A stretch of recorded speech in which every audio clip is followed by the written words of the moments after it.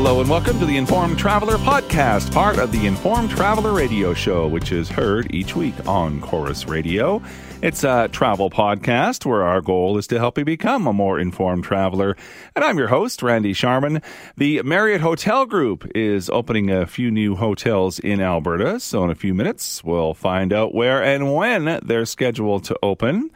We'll also chat with the folks from Naya Traveler. It's a company that offers a number of personalized tours around the world, including Colombia.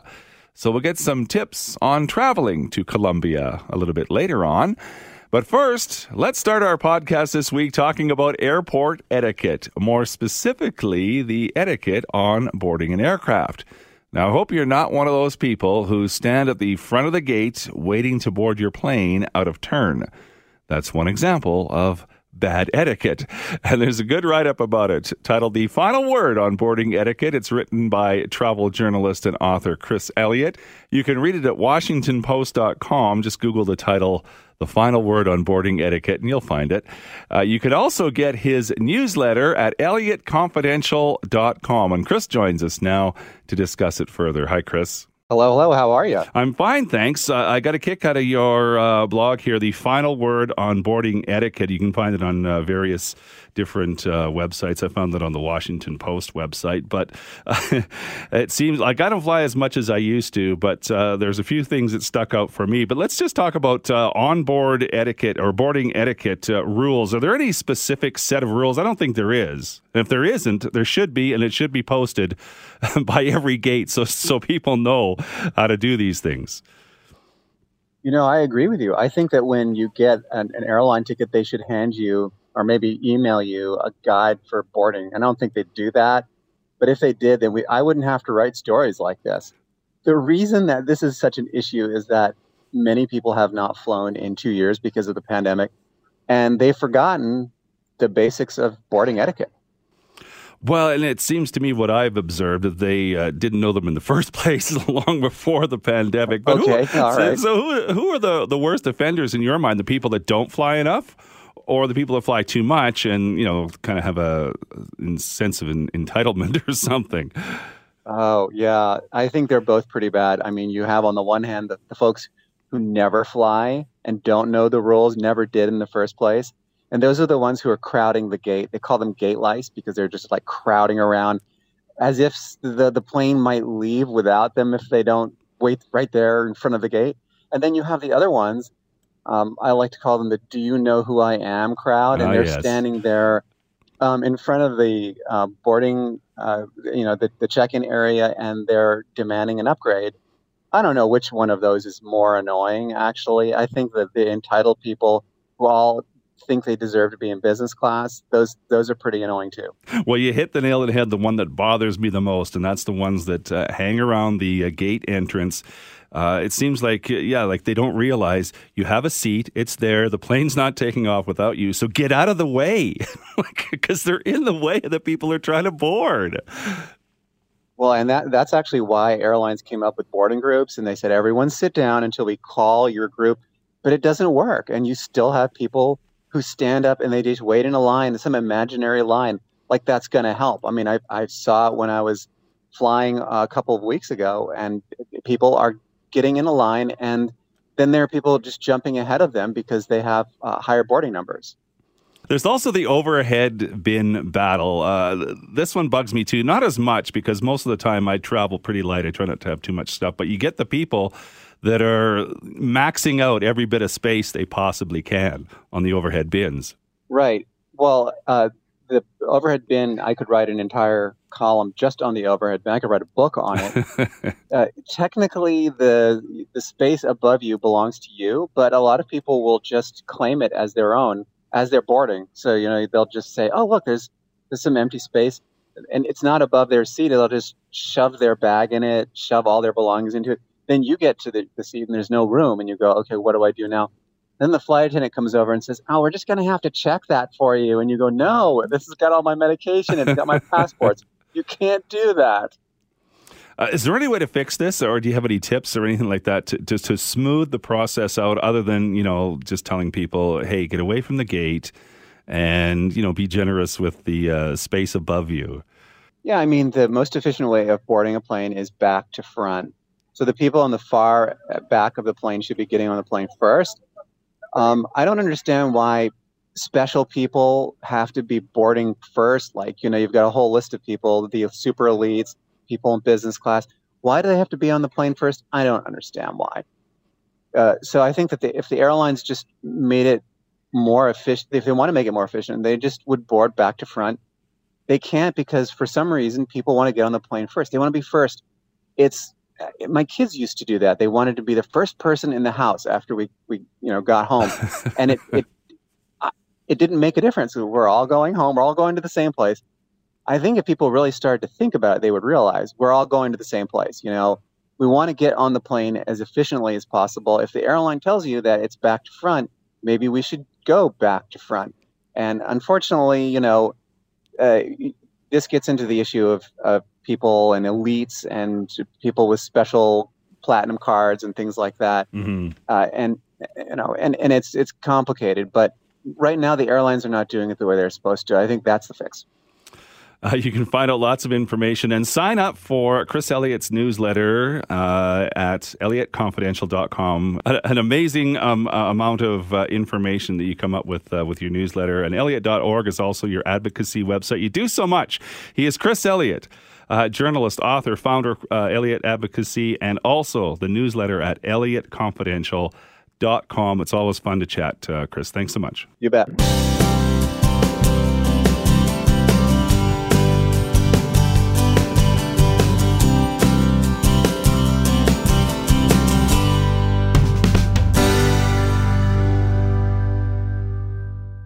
Well, the Marriott Hotel Group is opening a few new hotels in Alberta. So joining us now to tell us where and when they're scheduled to open is Don Cleary. He is the president of Marriott Hotels in Canada.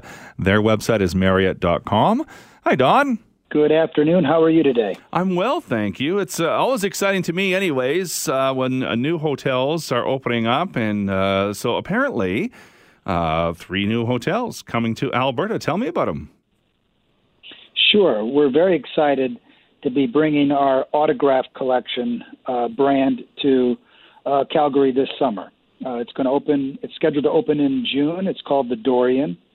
It's beautiful. It's right downtown, and it's mixed use that also will have a new Courtyard by Marriott right next door. The Dorian is going to have a great rooftop bar, and I think there'll be 2 exciting new additions to the Calgary market. We're very excited about those. And then we're going to open a Moxie later this year in Banff. And that'll be our first Moxie, although we have a number of other Moxies in the pipeline across the country that will be coming. And another one that will reopen is the Delta by Marriott Hotel in the Calgary Airport. In terminal. Okay. That has been closed for most of the pandemic as we renovate it. But that will be top to bottom, new rooms, new lobby, new restaurant, everything. So we're excited about that one coming back online in the airport. Tell me a little bit more about the Moxie in Banff. Where is it going to be located, and just how difficult is it to get a hotel built in Banff these days? Well, it's a conversion of an older hotel there. Okay. So it's very difficult to get a new one built, as you know. So we're excited that this one's being converted, and it's right on the main drag in downtown when you pull in off of Highway 1. So it's been under renovation for a couple of years, and they look like they'll get it open this fall.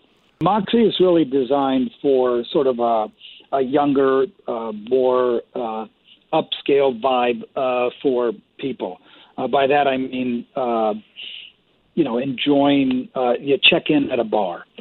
The rooms are very efficient, but it's really a place for gathering, and they have exciting bars.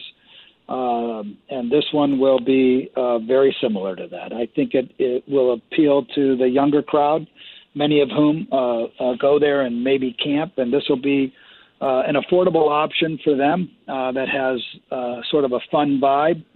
and a very active public space. So we're excited that will open and I think do well in Banff. And as I said, a number of them are opening across the country over the next couple of years. I've stayed at a Moxie in Phoenix, and you're right. They're very unique, and it is they're a great spot to socialize. That is for sure. That's a very popular and fast-growing brand for us in the United States as well. So what has the recovery been like for the hotel industry? We don't have to go into the details of the last 2 years. I think everybody kind of realizes. Are you operating at 100%? I know that staffing has been an issue. Keeps coming up in the news. How's that affected your hotels? Well, staffing is a challenge. Occupancies have been low. So we've been able to manage through it. We're out there telling our story. Marriott has a long track record of employee retention and development, and we're very focused on hiring and communicating those benefits of working with us. So we're okay, but of course occupancies peak in Canada during the summer, and all of us are trying to ramp up and find the employees we need for the summer. So we have a lot of work plans. We're reaching out everywhere to make sure we can get the staff that we need. As you mentioned, it's been a tough 24 months for our industry. Throughout most of the pandemic, there was very little business travel and almost no group business, oftentimes because of the restrictions imposed by various municipalities or provinces. It was difficult to have any of that type business. But the encouraging thing is what we've seen since the restrictions all came down roughly around March 1st of this year. And when the federal government did away with the testing requirements to both get into Canada and then to test upon arrival, we've seen a nice uptick in bookings since those restrictions all came down. And we're very encouraged by that.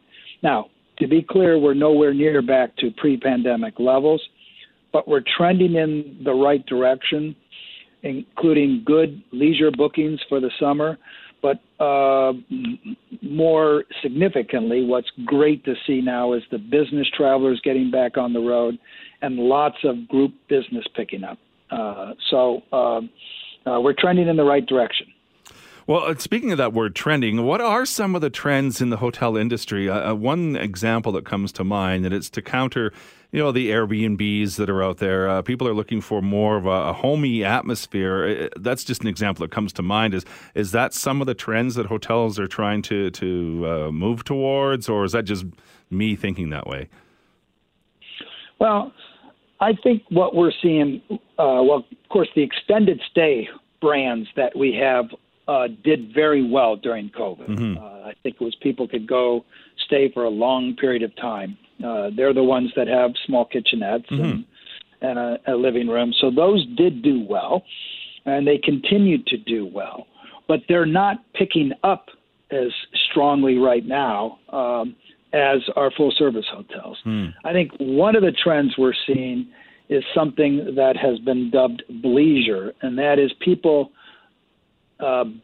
blending a business trip with leisure, whether it's because they can work remotely so they can go to a leisure destination or to another city for a holiday stay and do some work from there, or whether it's just extending a business trip and staying for a longer period of time. I believe a lot of people discovered what we call staycations during the pandemic. Going and having a nice weekend and nice dinner in downtown Calgary or in Toronto or Montreal. And I think that business is going to be here to stay. What is your message to consumers in the next few months now that are looking to maybe book a staycation or go somewhere or do anything like that? Well, I think as an industry, and by that I mean the whole ecosystem of travel and tourism in Canada, has to get the message out that it's okay to travel again and that Canada is open for travel. It's an outstanding destination, as you know, globally. It competes well and was really making a name for itself, I think, before the pandemic. And then, of course, we went into 2 years where the border was closed for a year and a half, and then when it opened, it was very difficult testing requirements. And I think the message was to both the international travelers and to domestic travelers, we're closed, we don't want you to travel. And we're still getting that message out that is a thing of the past now, that it is okay to get back out. As you know, 1 in 10 jobs in Canada are directly related to tourism. It's a big economic driver. And so we're getting that message out. And then for Marriott on our side, we're just getting the message out that we put in place very rigorous testing protocols,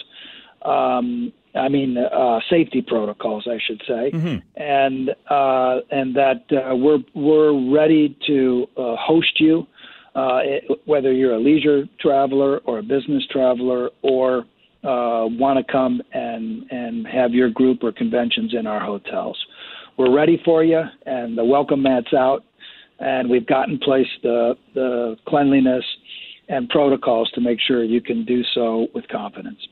Well, it's always exciting when new hotels open up, so we're excited when the Dorian and the Delta Airport open up in Calgary and the Moxie out in Banff. That sounds like a lot of fun. You can find all kinds of info on the Marriott website, Marriott.com, and Don Cleary is the president of Marriott Hotels in Canada. Thanks for your time, Don. I really appreciate it. And thank you, Randy, and safe travels to everybody.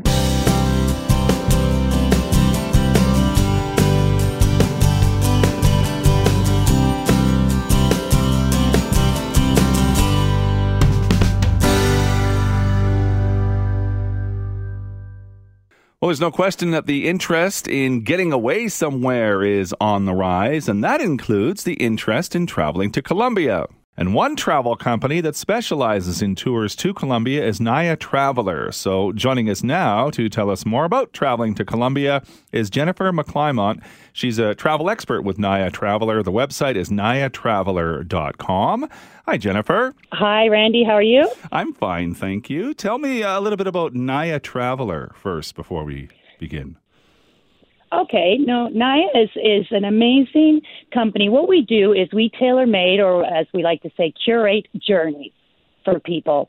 We don't like to call ourselves, I am a travel expert, but we like to curate and tailor journeys for people so they get the most out of their trip. For example, our strong focus is on culture immersion. Privileged local access is fundamental. We want to take our clients outside of the norm. We don't want them, of course they want to visit in a country, important monuments, museums, but we like to take them off the beaten track completely and get them to indulge and immerse themselves in the local community, the local culture, the local art, depending also on their interests, obviously. It depends if you're into adventure, food, culture, history. We want to bring those people into that destination and get the most out of it possible. This is what I believe our expertise are. The intimate knowledge of the country, its people, its culture. And you do cover a lot of areas, and the country we're going to talk about today is Colombia. Has the interest in Colombia increased over the last few years? Yes, I know we've had a pandemic the last 2 years. Let's skip that. But prior to that, were people interested in visiting Colombia more? Yeah, no, completely. A very, very good question, Randy. It does come up a lot. Basically, in the last 10 years, which has been amazing, the tourism in Colombia has basically doubled. More than doubled, which shows a lot of more people are interested in visiting. A lot more people are comfortable going to Colombia. And the old image of Colombia doesn't exist anymore. The secrets are now there. The hidden treasures are now there for us to visit and enjoy. So there has been a huge influx, besides the last couple of years, obviously, with COVID, in the tourism sector in Colombia. 100%. Well, then it's hard to get over those old images that you call or those stereotypes of what Colombia is. It is a very beautiful country. I've visited a couple of times. You talk about being doing out of the norm things. What are some of the things that Naya Traveler can show people that want to go to Colombia?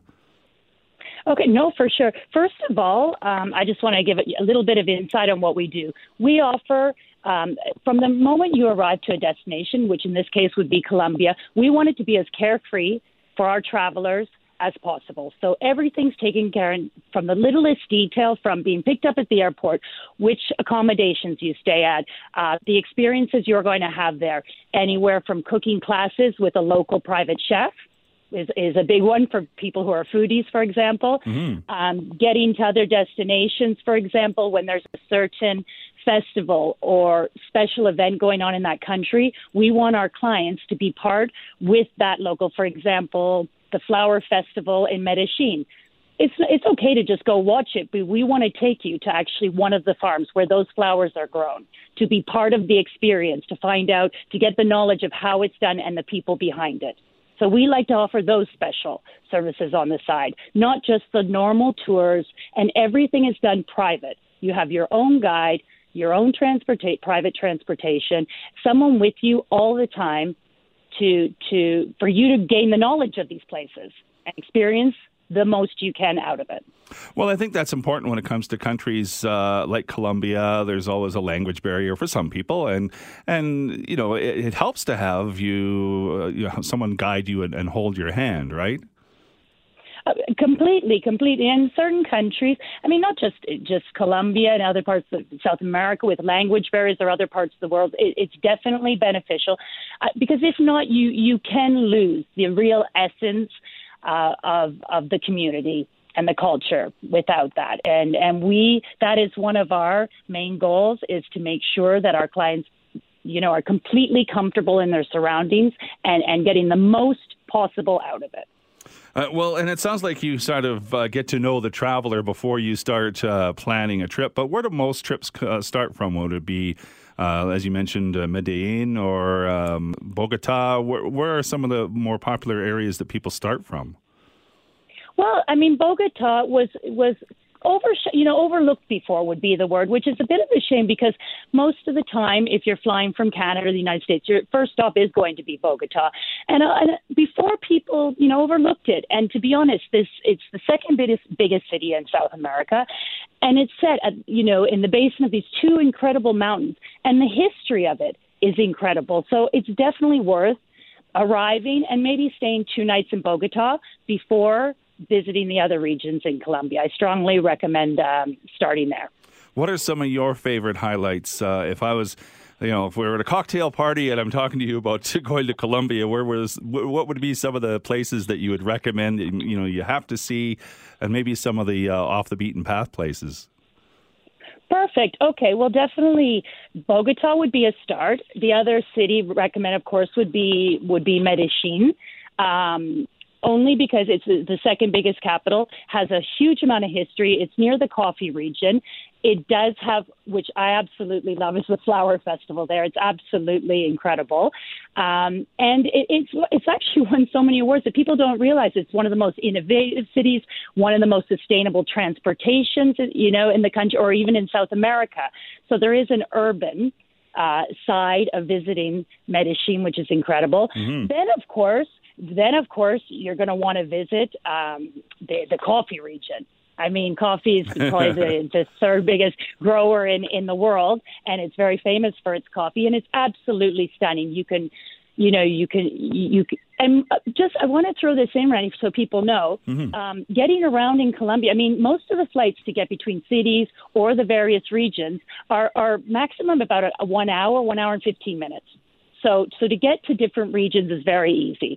We recommend that you try and visit at least 2 or 3 regions on your trip. The coffee region would definitely be one in the Corcura Valley. I don't know if you're famous, if you know about the famous palm trees, the wax palm trees that grow there, that grow up to about 60, 70 meters. It's, one of the most popular photos taken in the region. You can also visit the coffee farms there, hike as well. It's incredible for hiking. Hot air balloons over the region are very popular to see it from an aerial perspective. And then, of course, which most people have traveled to Colombia to see, is the Caribbean region, Cartagena de Indias, or Santa Marta, which some people don't know a lot about, which is another beautiful, area in the Caribbean, on the Caribbean Sea. So those would be the regions I would say. The Andean regions, you've got the altitude, you have Bogota, you have the coffee region, and then you also visit the coast. the Caribbean coast as well. And what kind of accommodations? Obviously, there's everything that you need or are looking for, like any other country. But describe maybe some of the different types of accommodations available too. Okay, no, Colombia has an amazing ecotourism, if that's what people are interested in. Sustainability is very high on their list of priorities in their country. We, as Naya, normally we choose to choose accommodations that are more boutique, smaller, more personal accommodations for our clients. We tend to stay away from the larger hotels, as they even though they have comforts, they're just a little bit too impersonal. If it's the only available accommodation in that area or region, of course, but we prefer smaller, more personal, boutique. A lot are also eco. There's an incredible hotel, for example, in the Colombia region that's called the Biohabitat. That's absolutely stunning, eco-friendly, but not losing at all any of the luxury that our clients want. Mm-hmm. I don't want to put you on the spot. What's your favorite food that you like to try when you're in Colombia, or you'd recommend? Well, tamales. I like tamales. Arepas, if I'm saying it right, even though I speak Spanish, the arepas I like as well. And I was actually able to dine because Bogota has a few restaurants that are still in the top 25 in South America. But I've eaten everything from the street food, the arepas that I love, to tamales. The base of their food is a lot of potato, root vegetables, meats, and rice. Well, it all sounds great. Now I want to plan a trip to Colombia. Jennifer McClymont is a travel expert with Naya Traveler. You can find more information about Colombia and the other areas that they offer as well at nayatraveler.com. It was fun chatting with you, Jennifer. Muchas gracias. Well, muchas gracias a vos. Mucho gusto, and I hope we can do it again soon, Randy. And that is this week's Informed Traveler podcast. Remember, this is the podcast version of the Informed Traveler radio show, which is heard each week on Chorus Radio. You can find more information on the show at our website, theinformedtraveler.org. So thanks for listening. If you like what you hear, let us know. Leave a review, tell a friend, or you can drop me a line. My email is randy@theinformedtraveler.org. You can also like us on Facebook at facebook.com/informedtraveler, or follow me on Twitter at informedtraveler.